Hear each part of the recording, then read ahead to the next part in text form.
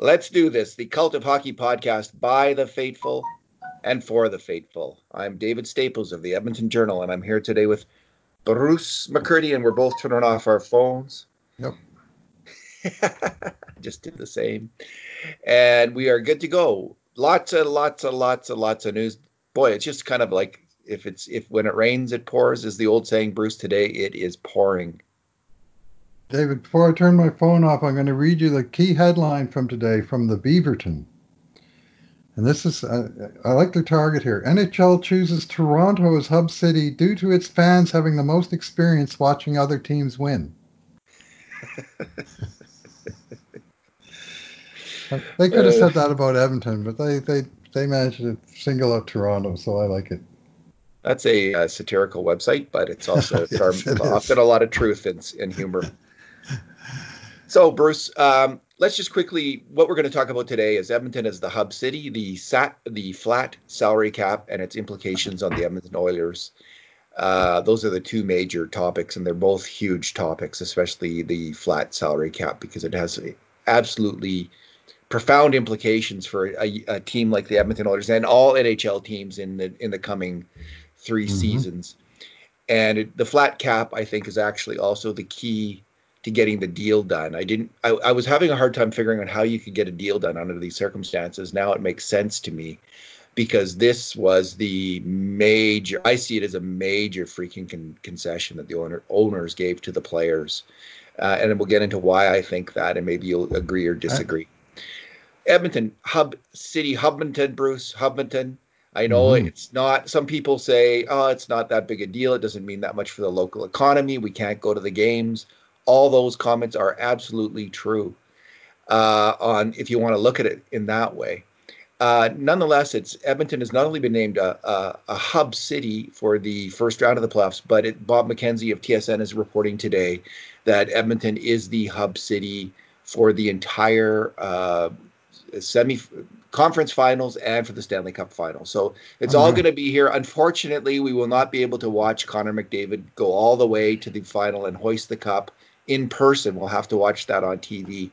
But Bruce, I'm actually excited about this on a number of levels.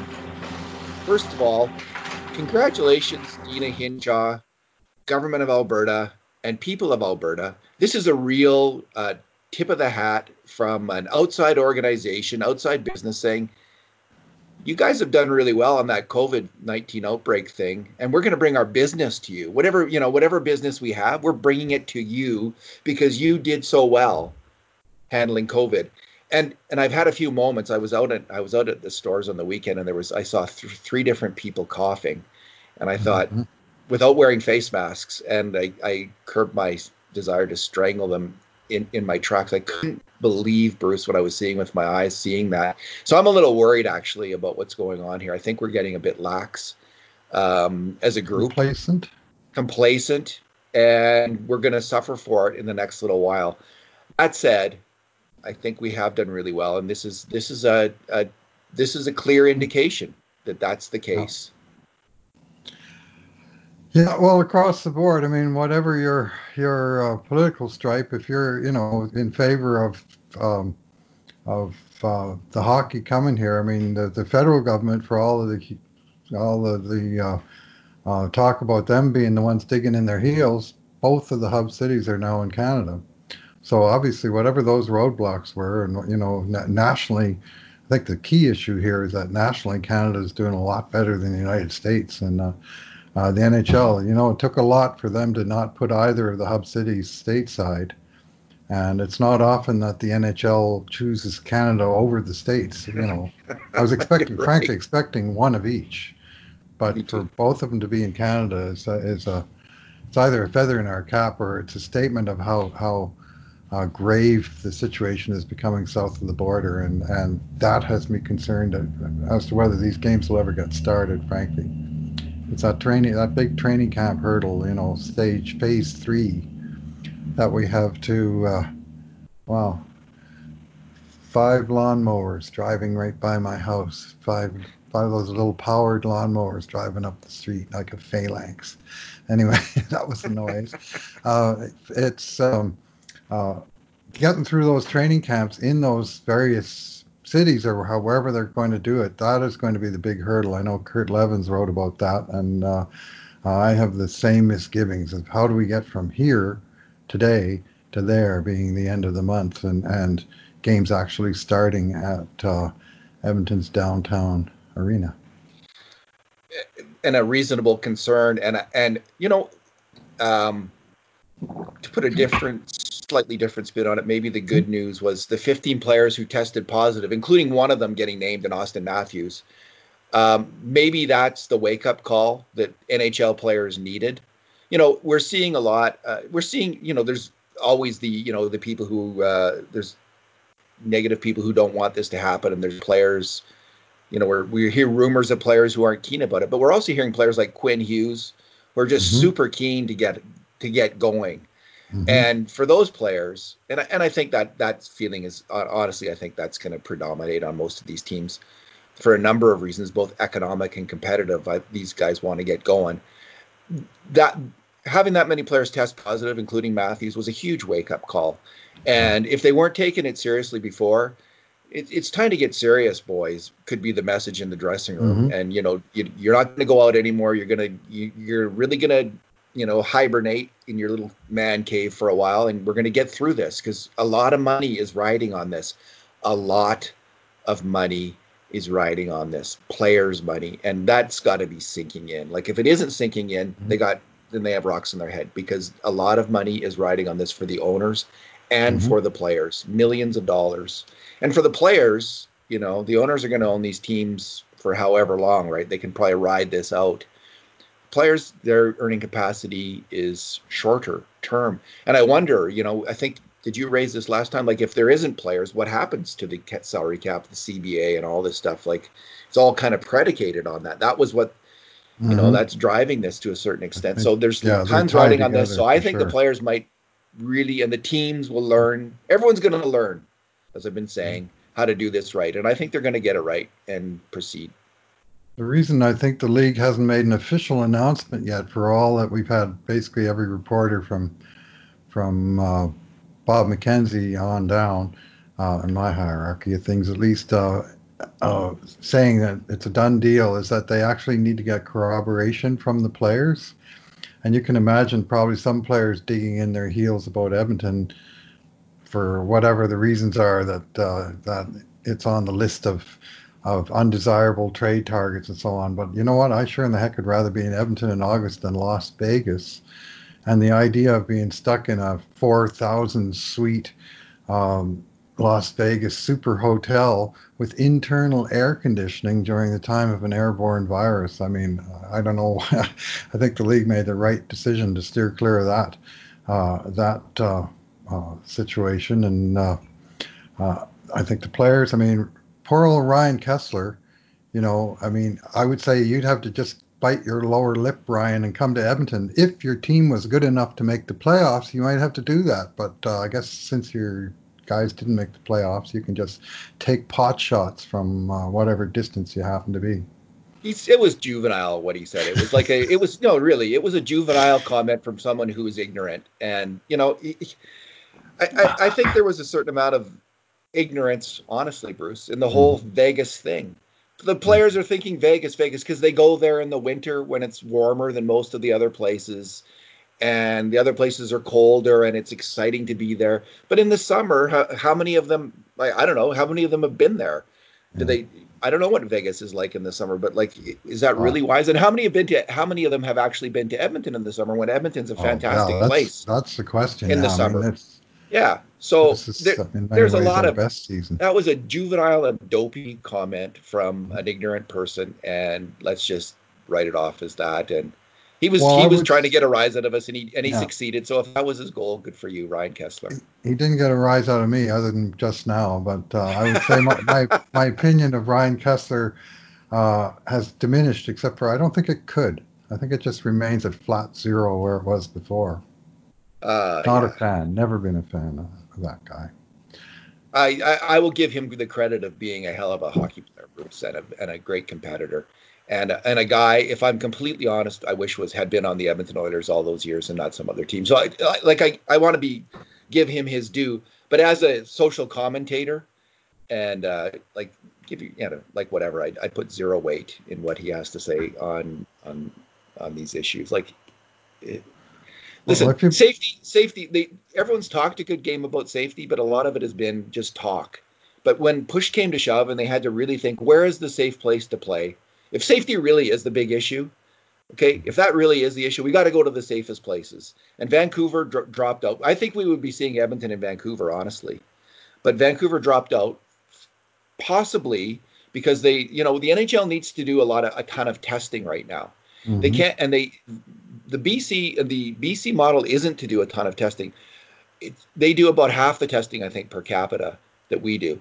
And Ontario's moved on to a lot of testing. The last thing you need in the NHL, in a place where you need a ton of testing to stage this event, is any kind of suggestion, oh, the players are ahead of anyone in the public when it comes to testing. You can't have that.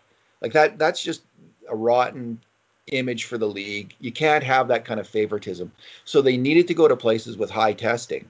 And in the end, maybe Ontario and Edmonton were the best places because Toronto and Edmonton were the best because we have that in both these cities.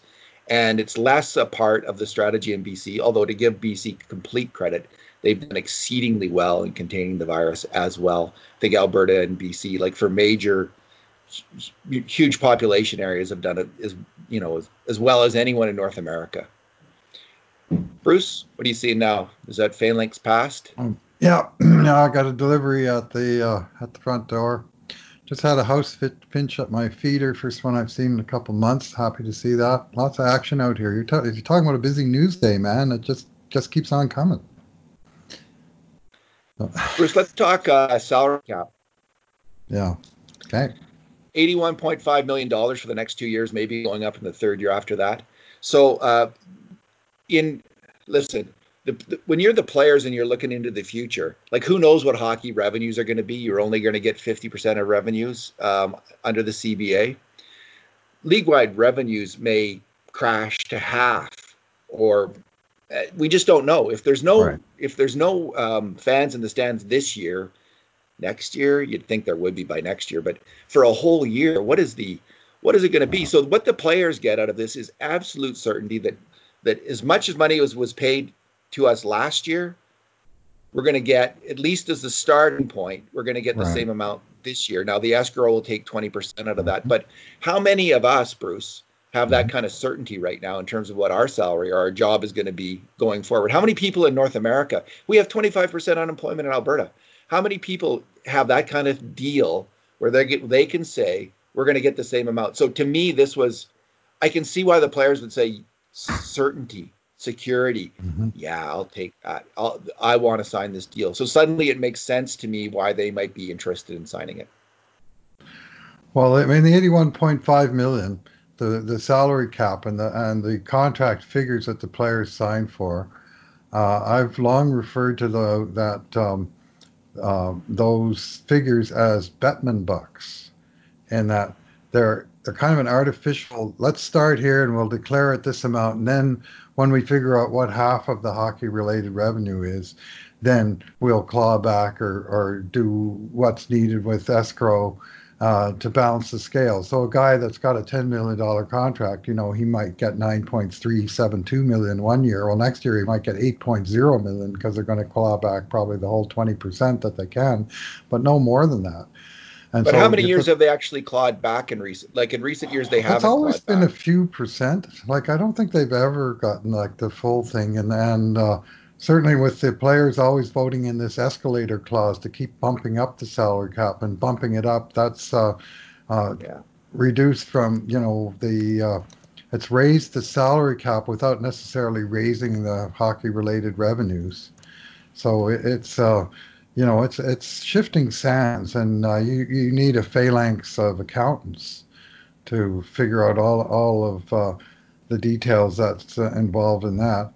Uh, and of course, I say hockey-related revenues where the 50% comes from. And this is where the crux of the argument from Artemi Panarin the other day, talking about how the owner's equity in the franchise is just going up, up, up, up, up, up, and that is completely separate from hockey-related revenues. So they're earning on both sides of the equation, and that's where that was. And I'm not sure that all these players have a, you know, a a full understanding of all the accounting that's going on, but I know hockey players for a long time have the general feeling that they're getting taken advantage of by the Oilers or owners, and there is certainly plenty of evidence that that does happen from time to time. Yeah, I think an argument, going back to the, I'd say pre 1990s, you Hmm. could have easily, during the Eagleson era Oh. and before the Eagleson era. After Hmm. that, I don't have a lot of, I don't buy it. Like, frankly, I don't buy it. And I thought, again, I had zero sympathy for Panarin's Hmm. Yeah. concern, like that he's going to have, he might have to pay 20% escrow on his 11 million because the league's revenues have crashed by 50%. Suck it up, Buttercup. I Well, and just, zero, this is zero sympathy.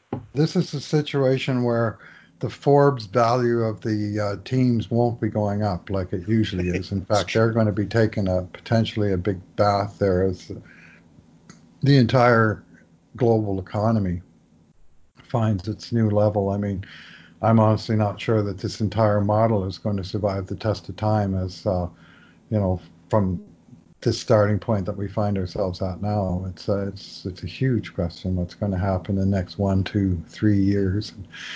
Freezing the salary cap, and another huge consideration in this, by the way, is the apparent absence of any compliance buyout aspect. So it's not like the Oilers are going to be able to make room by having a compliance buyout of James Neal that's clears suddenly clears $5.75 million of salary cap. That ain't happening.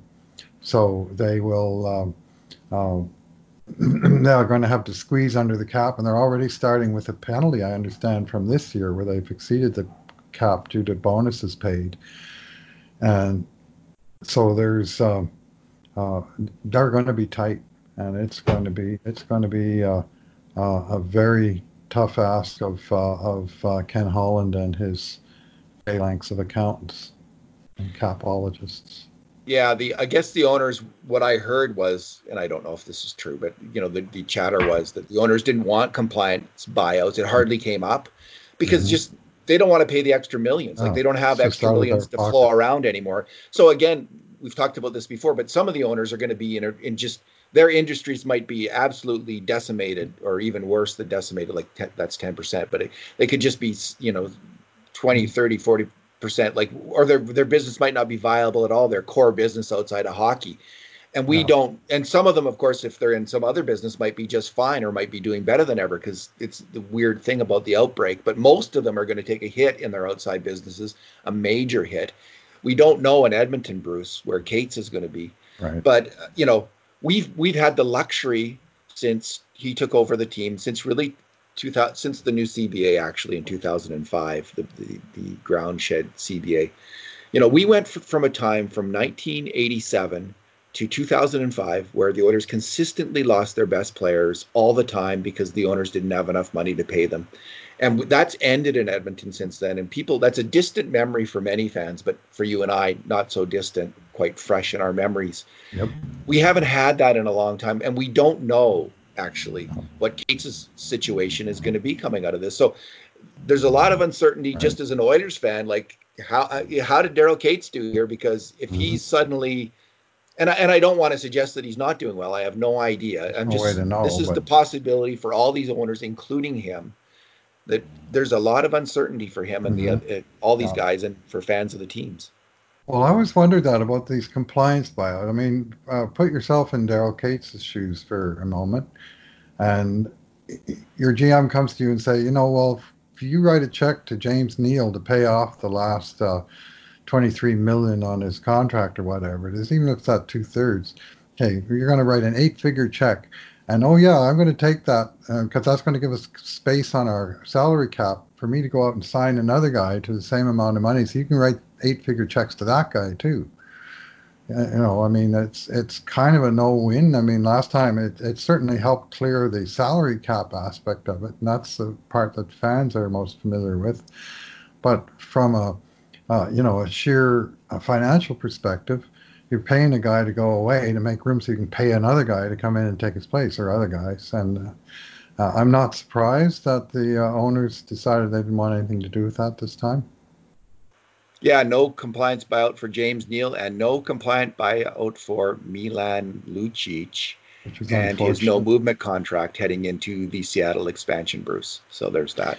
Yeah, So well, that would have cleared the 750,000 that the Oilers retained on Lucic. So, I mean, I was hoping Calgary would buy him out, frankly, just to make that go away. But fair enough. anyway, there's Uh, lots of little strings attached to these things.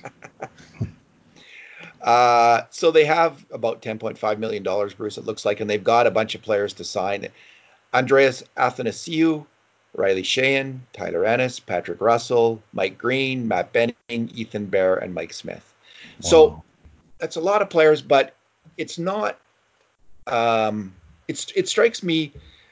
Well, first of all, we don't know. The playoffs are going to change everything in terms of the bargaining position of these players, or at least they're going to change things significantly for many of them. If Andreas Athanasiou suddenly steps up on a top line and is getting a point a game in the playoffs, suddenly Hmm. he goes from maybe he's like a $5 million a year winger or a $4 million a year winger. Like if he really aces it, let's say he has a Fernando Pisani 2006 kind of playoffs where he just comes Hmm. alive. Suddenly, given his age and he going for his hockey skill set, he could become a lot more expensive. But if he flops, suddenly he could also conversely become a player where the owners think, geez, I don't. Do we even qualify him at three million plus? Like, do we Hmm. not qualify him and then try to sign him at 1.5 million or something? Right. So, but within the money that they have and the Mm. holes that they have on the team, I think there's enough money this coming year to find the necessary pieces, spare parts. There isn't money though to splurge on a big free agent like Taylor Hall or let's say Robin Lehner, the goalie. Maybe they'd want him. I don't see splurge money there now. I know a lot of people think the Oilers are going to make a run at Hall or want the Oilers to take a run at Taylor Hall in free agency, but Bruce. And it gets even more complicated a year from now because that's when Adam Larson, Ryan Nugent Hopkins, Chris Russell, and Kyler Yamamoto will all need Oh. new contracts. So I just think the Oilers are out of, unless I'm wrong, unless I'm not seeing something correctly here, I don't see how the Oilers can sign a major free agent in the next 3 years. Well, maybe it's just as well, given the terrible track record they have in signing major free agents in the past. Not just them. Yeah. No, no. I mean, it's a league-wide concern. I think we've already seen something of an adjustment in that market, but it's just the internal thing, and some of it's just the luck of the draw. I mean, the luckiest guy on Edmonton Oilers today is Zach Cassian, I was going to say who that. Yeah. signed a 4-year, $12.8 million extension at the end of January, and if they had just played that, stretched it out like they do, like they have with Matt Benning, for example, or other players, where they get to the point where, okay, we'll take them to the end and we'll negotiate down after the season's over. He would not be getting 4 years, and he would not be getting 3.2 million per year. They would just be coming back at him with, okay, Zach, we like you, and we're going to give you a 2-year offer at the same money, or a token raise, but we can't go that much. But because that deal is signed, he's in the pink. And whereas on the other hand, Matt Benning doesn't have a contract, Ethan Bear doesn't have a contract. I think in the case of Bear and many players of his ilk, guys coming off of their entry level contracts that have proven themselves, don't have arbitration rights, that we're going to see lowball 1-year bridge contracts to take them at least to their arbitration. Like the players just don't have a lot of negotiating room at that point. And I mean, they'll give them a raise, but I don't think you're going to see some of the money that's been bandied around in some discussions of what would be an ideal situation for Ethan Bear. I mean, ideally, you sign the guy long term and you pay him, but I just don't see that that's going to happen in this situation. You see, let's say the Oilers were able to, let's say they decided not to bring back Athanasiou and they could move Chris. They found a way to move Chris Russell out, Good and they luck brought with that back now. instead of Mike Smith a cheap goalie.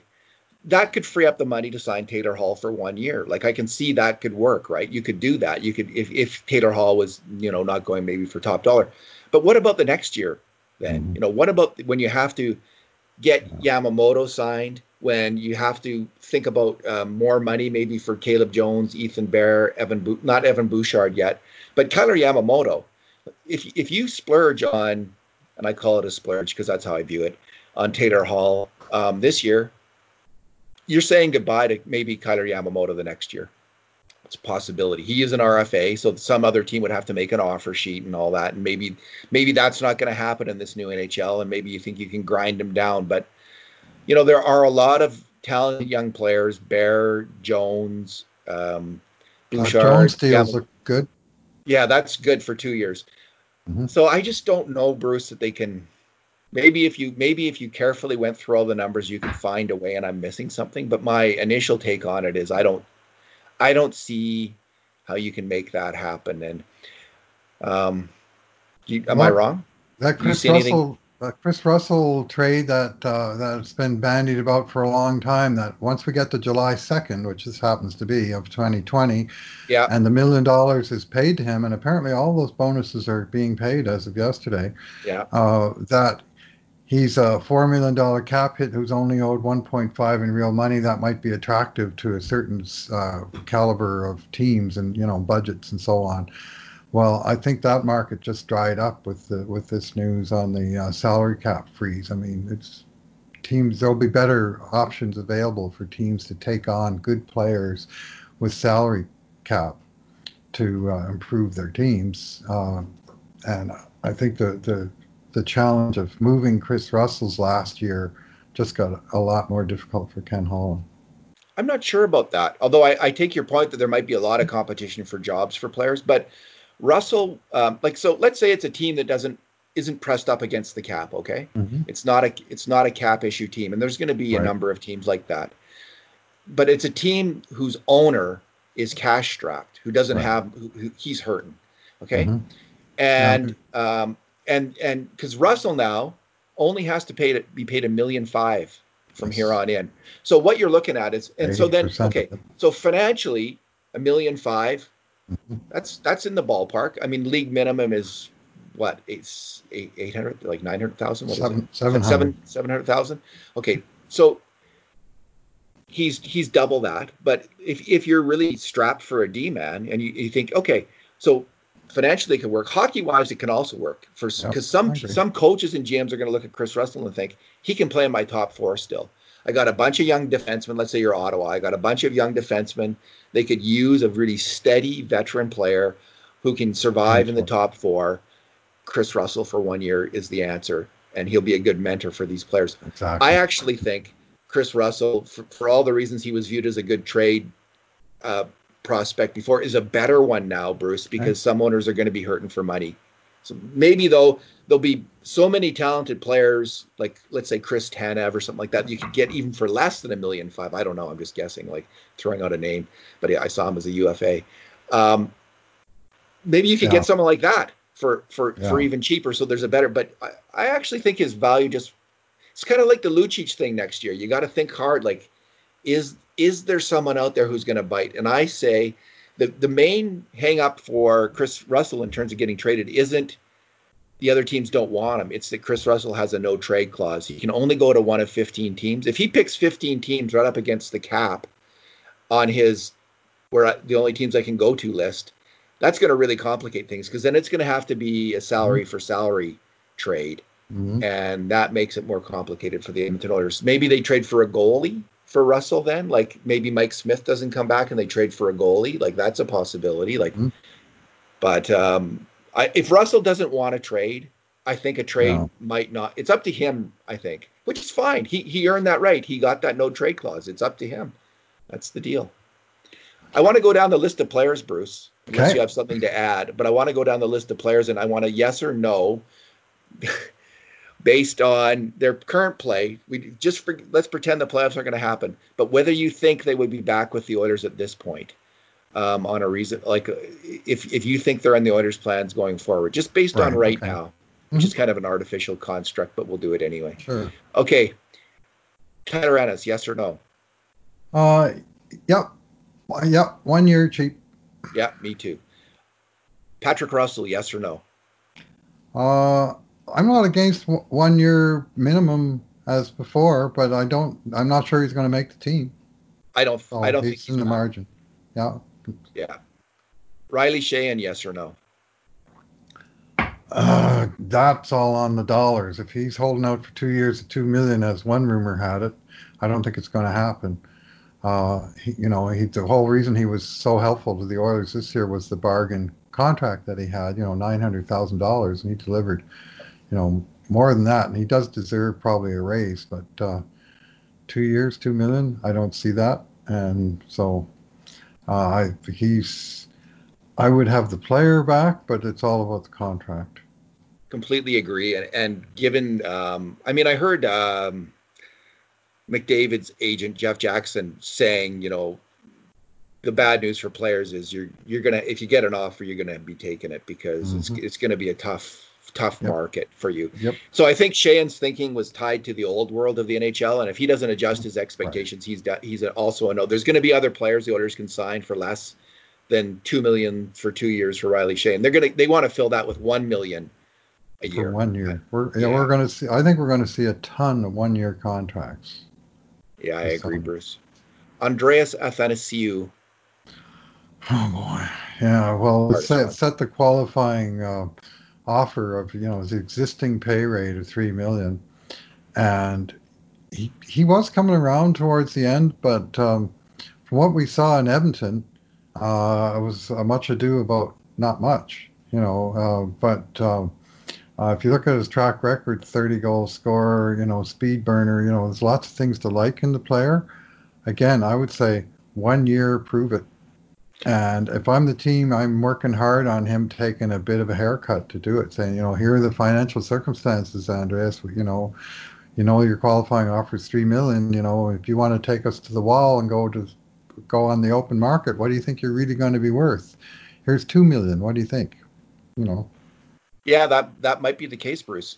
That said, I think he's a yes because Holland paid dearly for him. mm-hmm, 2 100%. two second round draft picks. So that dynamic, and he knows the player. He felt enough for the player Right, to trade for him. He's not going to be discouraged by 9 games or whatever it was in Edmonton. right, I think he's a yes. I think that now that doesn't preclude them trying to grind him down a little bit, like to agree to like, well, we'll give you 2 years at 2.5 or right, 2 years at 2.4 maybe, like, and give right. him an extra year on the contract. See if that works. Like, Mhm. so I'm not. So I say a yes, but there could be um, a qualified yes. Okay, Mike Green, Uh, Only at a huge haircut for me. I mean, minimum he was contract. $5.3 million last year. The Oilers are only paying half of that. They also sent Kyle Brodziak's salary the other way, so his cost to the team was 1.5 this year, like a pro rata of 1.5, and that to me is an upper limit. And I'm hearing, well, he's a veteran with all this stuff. He's going to cost 2 or 2.5 million. Well, if that's what the cost is, then let's move on. Let's go after Chris Tanev, as you say. I say no. Like, Hmm. other than the fact that Holland seems to really like the player. I mean, people who are watching him in Detroit for the last year just Yeah. had seen enough. That was the consensus, and I just don't see how it happens unless there's a huge change in the playoffs. So Well, we saw two whole game, not even two whole games, because he didn't finish the second game. So it's really yeah, hard to hard to know. to place where he fits on the team. Matt And Benning, uh, I'd say the same. You try and bring him back. He's a case where I offer 2 years, but try and grind him on the dollars.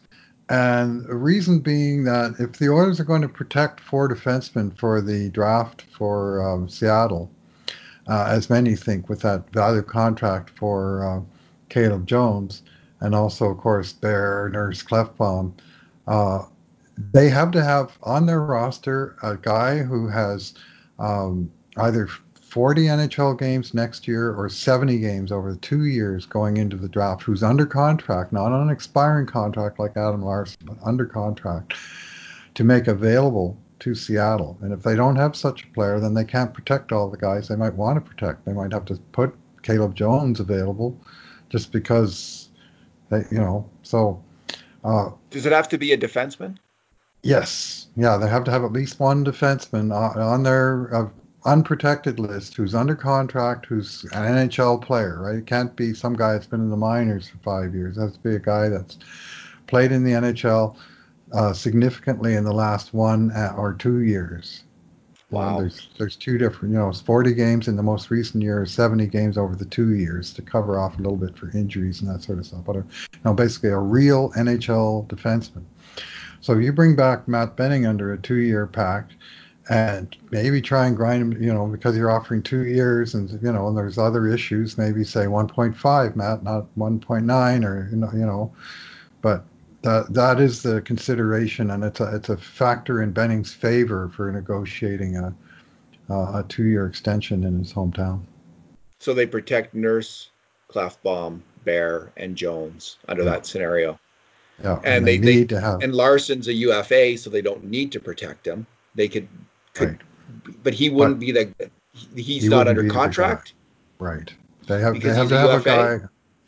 Yeah, they have to but have a he isn't. guy under contract who's played a significant number of NHL games, who Seattle can choose from. So Couldn't be Lagesson. unless he has plays 40 games next year, Okay, all right? right, Which he that's might. unlike.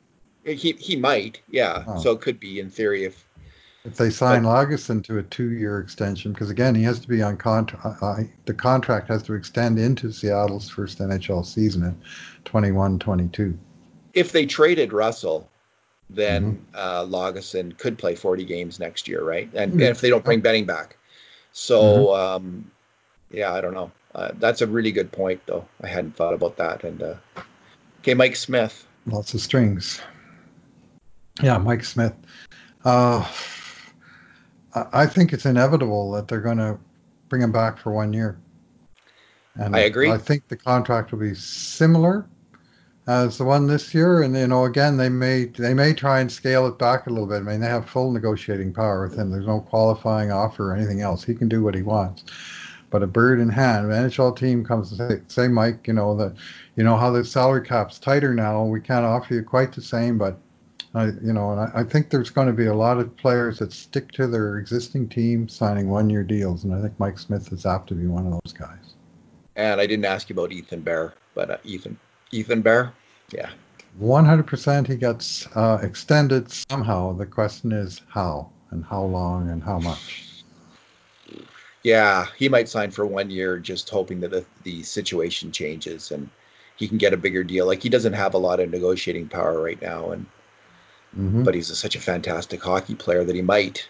And things change. Like if he's a big again, if they go far in the playoffs and Bear is one of the key players, he could get more. Smith is interesting because I really there's a chance if he bombs in the playoffs that he won't be back. But this goes for all the players that we just mentioned. And we're just going on what we know now. And what we know Right. now, I agree with you, Bruce. He's coming back. And then we get to the issue next year with this cap with Nugent Hopkins, Larson, Yamamoto, and Chris Russell. I mean, this is, I think, safe to say Chris Russell's last year with the Oilers. Hmm. Yes. But given all the talent bubbling up on defense, if he might still be in the NHL after this, but not with the Oilers. Hmm. Um, Nuge, like it's interesting if Nuge and Larson may sign for similar amounts in there, like under this new idea of the NHL with lesser revenues. Nuge and Larson may sign actually for very similar amounts with whatever new team they sign with, if be the Oilers or another team. So I could see both those players in theory coming back. And I'm not exactly sure about this, Bruce, but if Larson doesn't sign with the Oilers until after next summer, after July 1st next summer. Hmm. And Seattle, I guess, if he's a UFA, Seattle could still take him in the expansion draft, could they? And then would he Yes. count as the Oilers player, even though he's not under Yep. contract for the next year? So he would count Yep. then. Yep. And Um, they would get first dibs at the guy, but he would be prepared to go on the open market, a week after the expansion draft if it was under normal schedule. I mean, Las Vegas, they did draft an unrestricted free agent. Uh, oh heck, the guy they got from Calgary, the guy that started his pro career in Vegas. Oh, England, Yeah, Derek England. Eric Thank you. England. And he was actually unrestricted free agent. I remember at the time going, why would they pick an unrestricted free agent from Calgary? You know, Calgary got a real break there, which they did, but there was a backstory to that, and they had a definite thing in mind. They signed the guy like seemed like an hour after they drafted him. He was under contract, but uh, so if a team had a good free agent and they thought they had a real shot at him, they might just draft him to get those rights to have the first dibs at negotiating something with the guy and say Adam, we see you as a cornerstone player on our franchise. You're our Lee Fogland to bring in Edmonton Oilers reference to the 1979 expansion slash merger uh, Yeah. scenario. But that I could see them taking one or two expired contracts, and so you could use it as a way to try and finesse um, a guy that you don't want to have to protect him, but you still so you have Yeah. kind of a handshake deal that okay, on day after the expansion draft, we're going to sign you to a 5-year extension, Yeah. Ryan, or or Adam. Uh, but if we wait until then, we don't have to protect you, and we can protect one of your good teammates, and you'll have a better team, and so there's certain to be some of that kind of stuff going on, but uh, I don't think there's too many players that would want to wait and then sign their extension, that close to the end, unless, if they're going to commit Well, to the team, they want the team to commit to them. I was just about to say, Bruce, that I think one of the repercussions flowing out of this flat cap and Mhm. uncertainty on NHL revenues, mainly going forward, NHL teams, you're saying the players are going to sign 1-year deals. Well, the teams themselves are going to be pushing that. And for Absolutely. these big time free agents like Nugent Hopkins, Hmm. Larson, there's going to be a hesitancy, I think, I think they might want to wait till next summer before you tie Hmm. up Nugent Hopkins, unless Right. he's going to essentially take what he's taking now and you just extend it a few years. Just Hmm. everyone, oh, like Nuge, will give you, you're Hmm. happy now. We'll give you, okay, how about 3 more years? It's 6. Would you Right. take that? Maybe that happens. But other than that, I think we might just see a kind of a wait and see attitude on, more likely to see that than we would have seen otherwise. I wouldn't have been surprised if Nugent Hopkins signed a new deal under the old, if nothing had changed, if we had no COVID, he would, this summer, I think he would have signed. But I suspect we might not see him sign now until later on, and until everyone kind of susses out the situation. Does that Well, make that's sense? good. Or Yeah, yeah. That way we can write 40 posts about his extension during the season next year. the I can't raging? wait. Yeah, neither can the faithful, Bruce. They are looking forward to Yeah. that. The endless discussion, Uh-huh. the endless Well, discussion we're of how still much. talking about signing Taylor Hall, for goodness sake. We've already done it on this broadcast. 4 years now he's been I gone, and know. he's still in the conversation. Yeah, yeah, he haunts us still.